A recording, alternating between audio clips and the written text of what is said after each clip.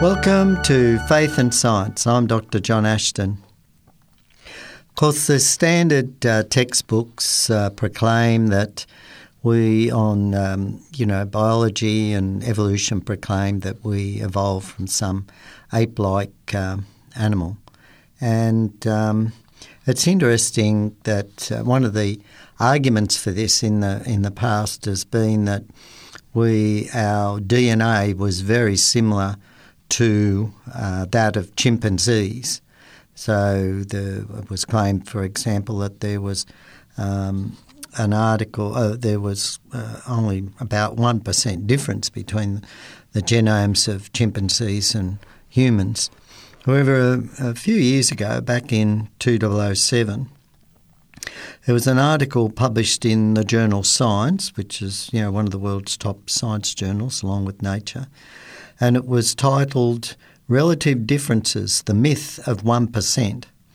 And essentially this article details how in 1975, also published in Science, a couple of scientists, Alan Wilson and Mary Claire King, wrote an article claiming that there was a 1% difference between the genomes of chimpanzees and humans. Actually, to be precise, they showed approximately 1% difference between the coding regions of selected genes. But nonetheless, a myth was born.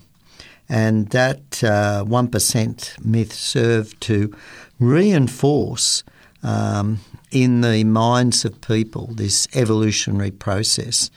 As I said, that was published back in 1975. But of course, since then, there's a lot more research has been done. And by the way, the reference for the article back in 1975 was Science Volume 188, pages 107 to 116.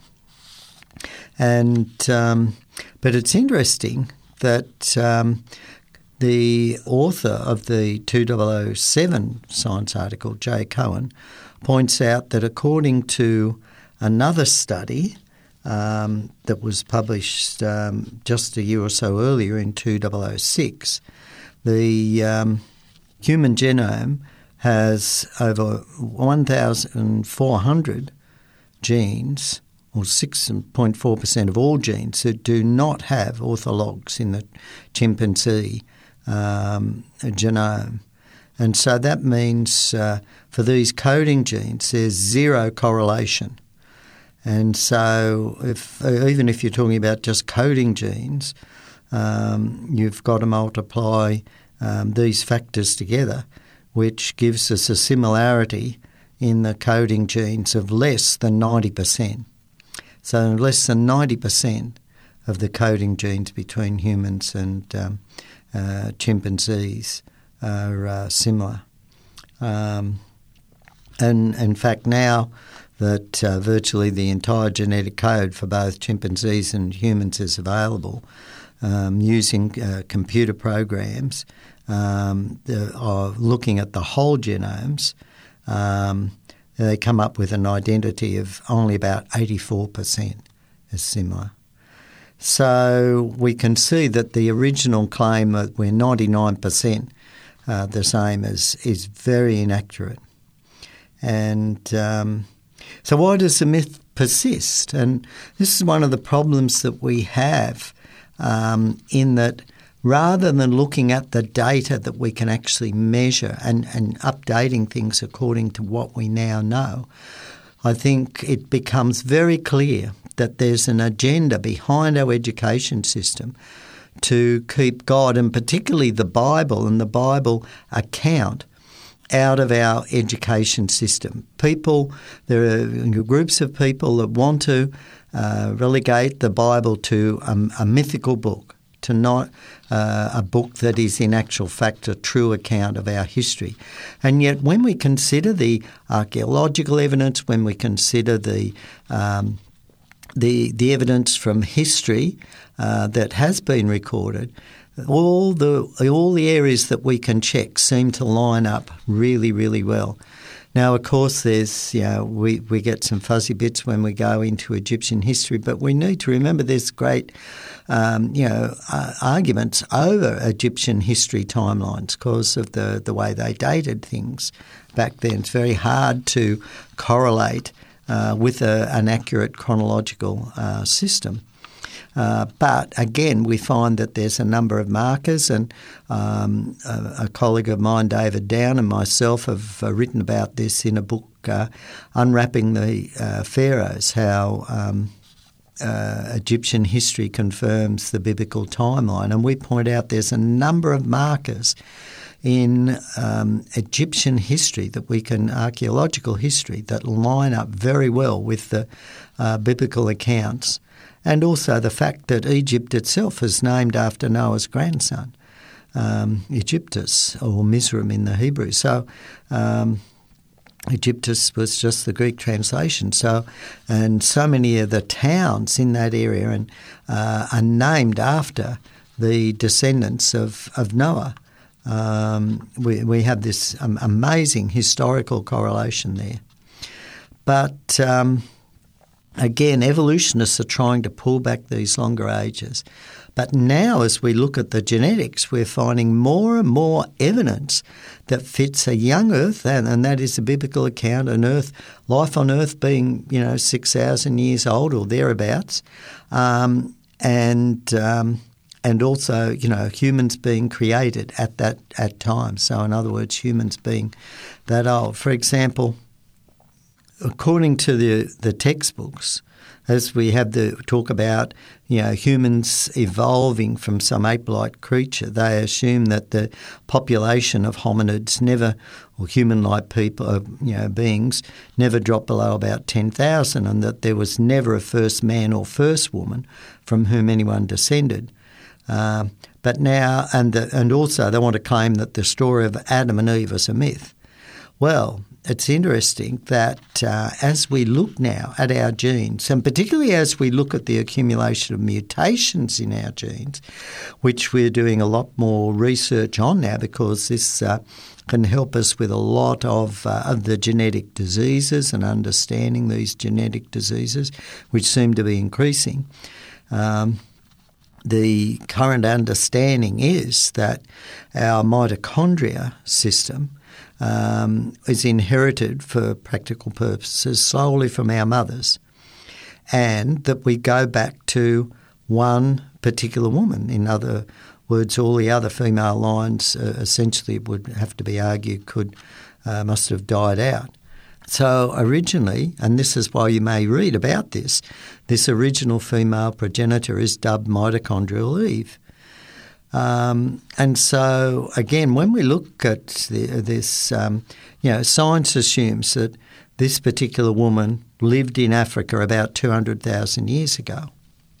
And so we now have estimates of rates of mutation. If we assume rates of 2 to 4% per million years, the common ancestor of all surviving mitochondrial DNA types should have existed about 140 to 290,000 years ago. That's what they want to claim happen. But when we actually go and measure the actual rates of mutation and do back calculations, we actually get a very different picture. And so, for example, if we note that the mutational rate for mitochondria was originally calibrated by the standard geological time scale, when calibrated to actual history, in other words, when we measure the rate of mutation against actual history, in other words, we analyse historical samples, it turns out that the rate of mutation is much higher than expected. And this is a very interesting article that was published in Nature Genetics back in 1997 by T.J. Parsons and co-author. So it's in Nature Genetics, volume 15, pages 363 to C68. And this paper points out that there's a high observed substitution rate in human mitochondrial DNA control region. Now, this is very, very interesting because this gave rise to the calculation. So this is using to the data, looking at the data that we can actually measure. And he said, taken together, our data indicate a remarkably high substitution rate, 1 in 33 generations. So assuming a generation time of 20 years, this extrapolates to a substitution rate of about 2.5 sites per million years. But when we work down, this observed substitution rate here is very high compared to the rates inferred from evolutionary studies. And so the rate that they're observing is roughly about a 20-fold higher rate. And using our empirical rate to calculate the mitochondrial DNA molecular clock would result in an age of mitochondrial DNA for our most recent common ancestor of dating back to just 6,500 years. And of course they comment clearly incompatible with the known age of modern humans. And I thought that is so interesting that when we actually look at and measure the actual rate of mutations and calculate back, we have this mitochondrial Eve date only 6,500 years ago. And it's interesting, in a paper that was published in Science back in 1998, so this is in the journal Science, it's volume 279, pages 28 to 29, by Anne Gibbons. And this is what she wrote. Regardless of the cause, evolutionists are most concerned about the effect of a faster mutation rate.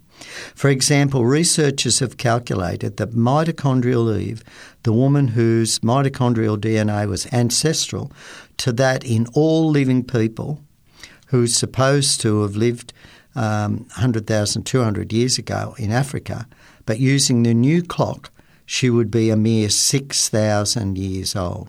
Again, she covers herself by saying, no one thinks that's the case, but at what point should the model switch from one mitochondrial time zone to another?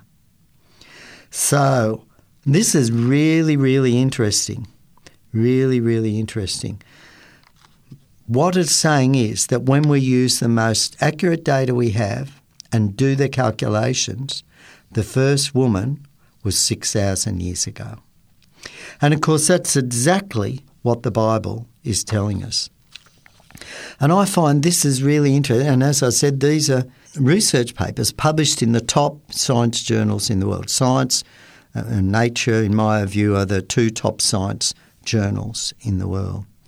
You know, there's so many false claims have been made in the past in an attempt to prop up the theory of evolution. And of course, one of those was this whole concept of pseudogenes or false genes. And this was a term that scientists coined for things that they were finding that looked like protein coding genes but were not used to make proteins. And so in the evolutionary mind, a pseudogene is some sort of broken gene which once coded for a protein. And so they assumed that mutations in the past crippled the gene at some time. And so these pseudogenes were considered to be a form of what they then became called junk DNA. And many of us have heard of this term, junk DNA. And of course they found this junk DNA in humans and chimpanzees and gorillas. And some of them, quite interestingly, shared the same. These three groups shared the same of these junk DNA. And for a long time, evolutionists argued that they must have come from a common ancestor. And also, it was claimed that, it can't have been, this is evidence against creation, because would the Christian God have intentionally created purposeless genes in humans? However, these pseudogenes have actually been discovered, of course, to be extremely functional. And that's, again, where this shared mistake argument, all collapses as well. And we find, wow, instead we have more powerful evidence for creation. In many ways, the pseudogene argument is like the old vesicle organ argument and so again it was once claimed that the human body was filled with many functionless organs which were left over, appendix, tonsils, these sort of things. But of course, since that time we've found, well, hang on, these are quite important organs and they play an important role. And again, the old junk DNA argument was essentially an argument from silence or a classical logical fallacy. Because we don't know what something does, doesn't mean that it does nothing.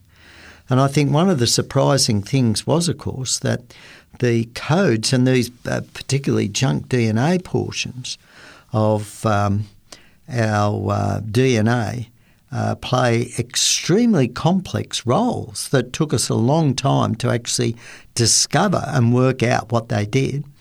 And yet, again, we're still sticking to the claim that the amazing DNA system arose by chance random mutations. We know it's absolutely impossible.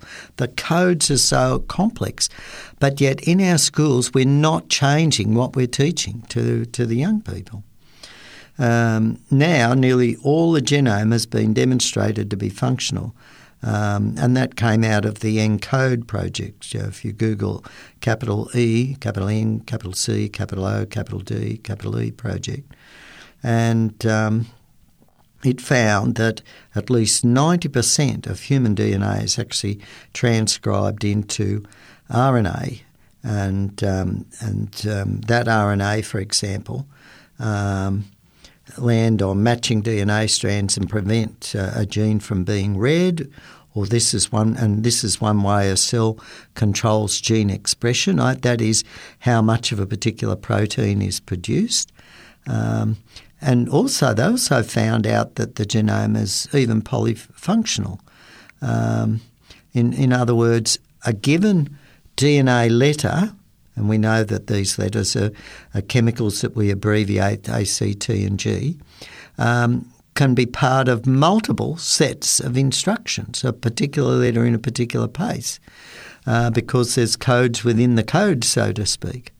And it's really interesting when you think about the argument that is often used that if, we taught creation in schools, that God created this amazing DNA system, that God created the amazing micro machines that are involved in untwisting DNA and so forth, and reading the DNA code and assembling amino acids into proteins and all this sort of thing.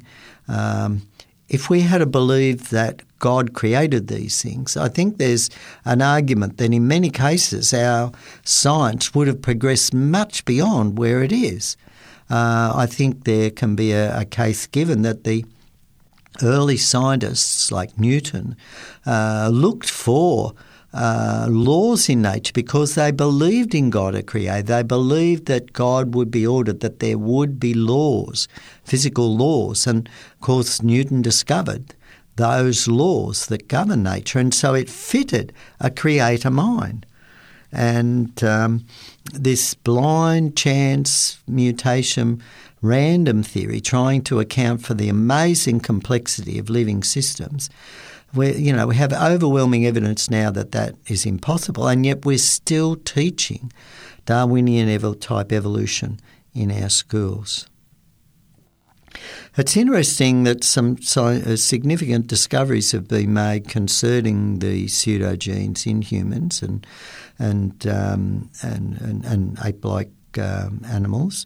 And it's interesting that the same pseudogenes in different species are far more similar than that would be expected if they were useless. For example, the beta-globulin pseudogenes in humans and chimpanzees are nearly identical. And so a mutation in a useless gene would not have been subject to natural selection because they would not have affect survival and therefore reproduction, and thus a functionless gene. Why are there so few mutations actually seen in these pseudogenes if they were useless?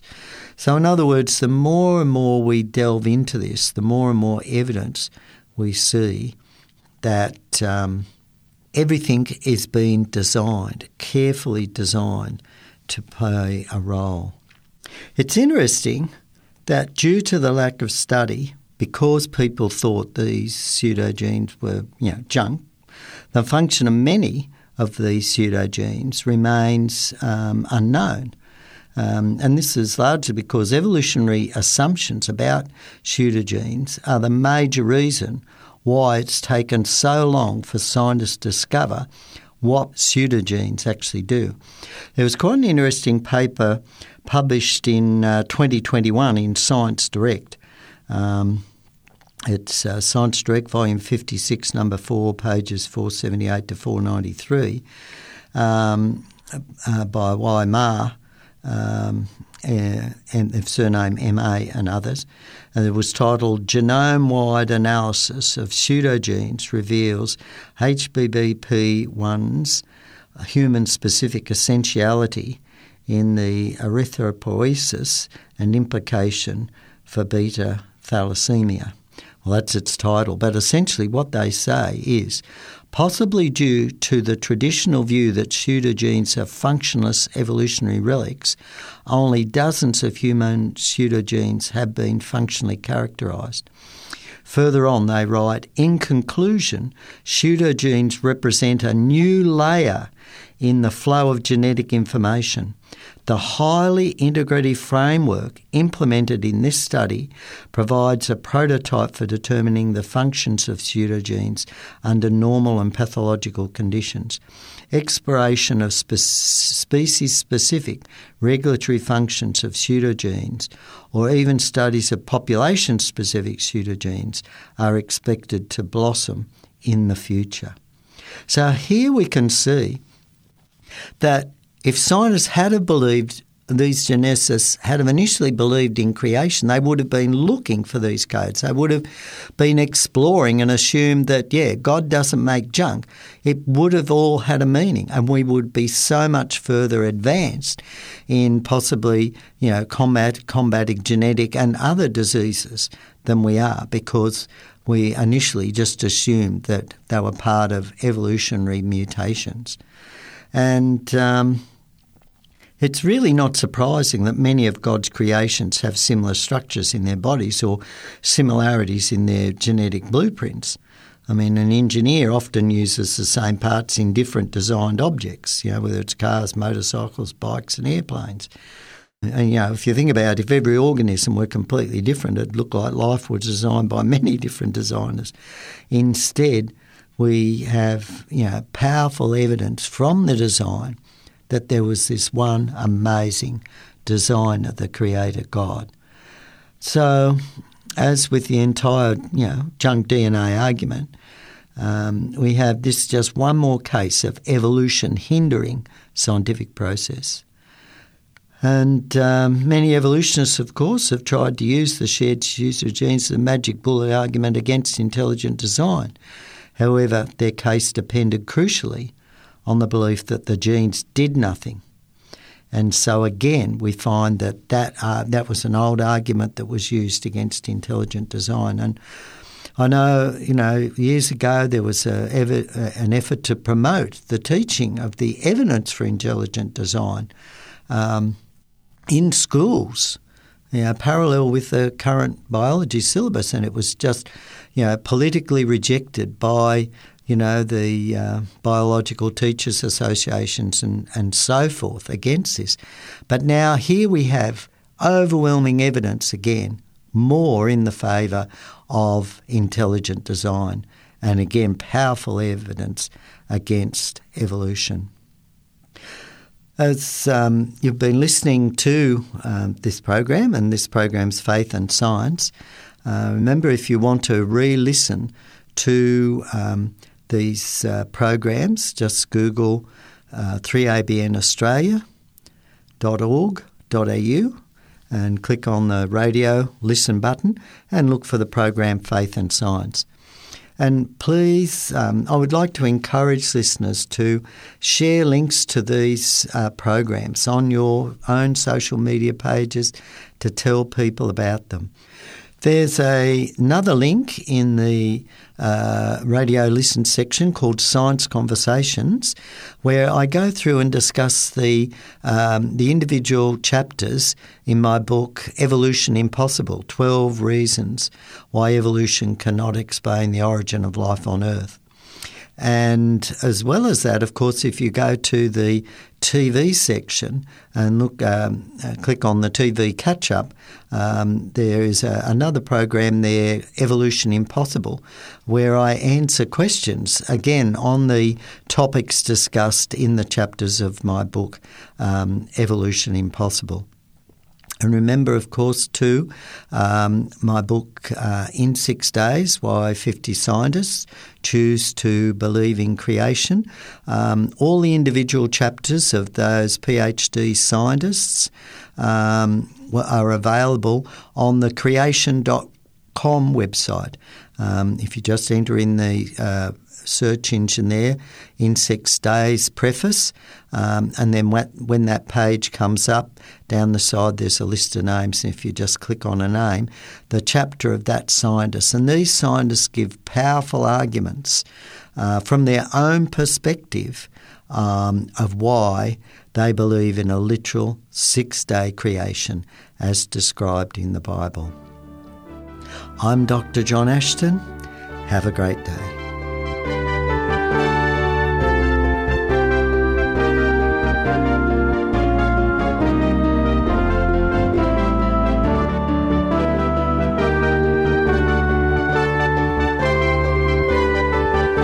You've been listening to a production of 3ABN Australia Radio.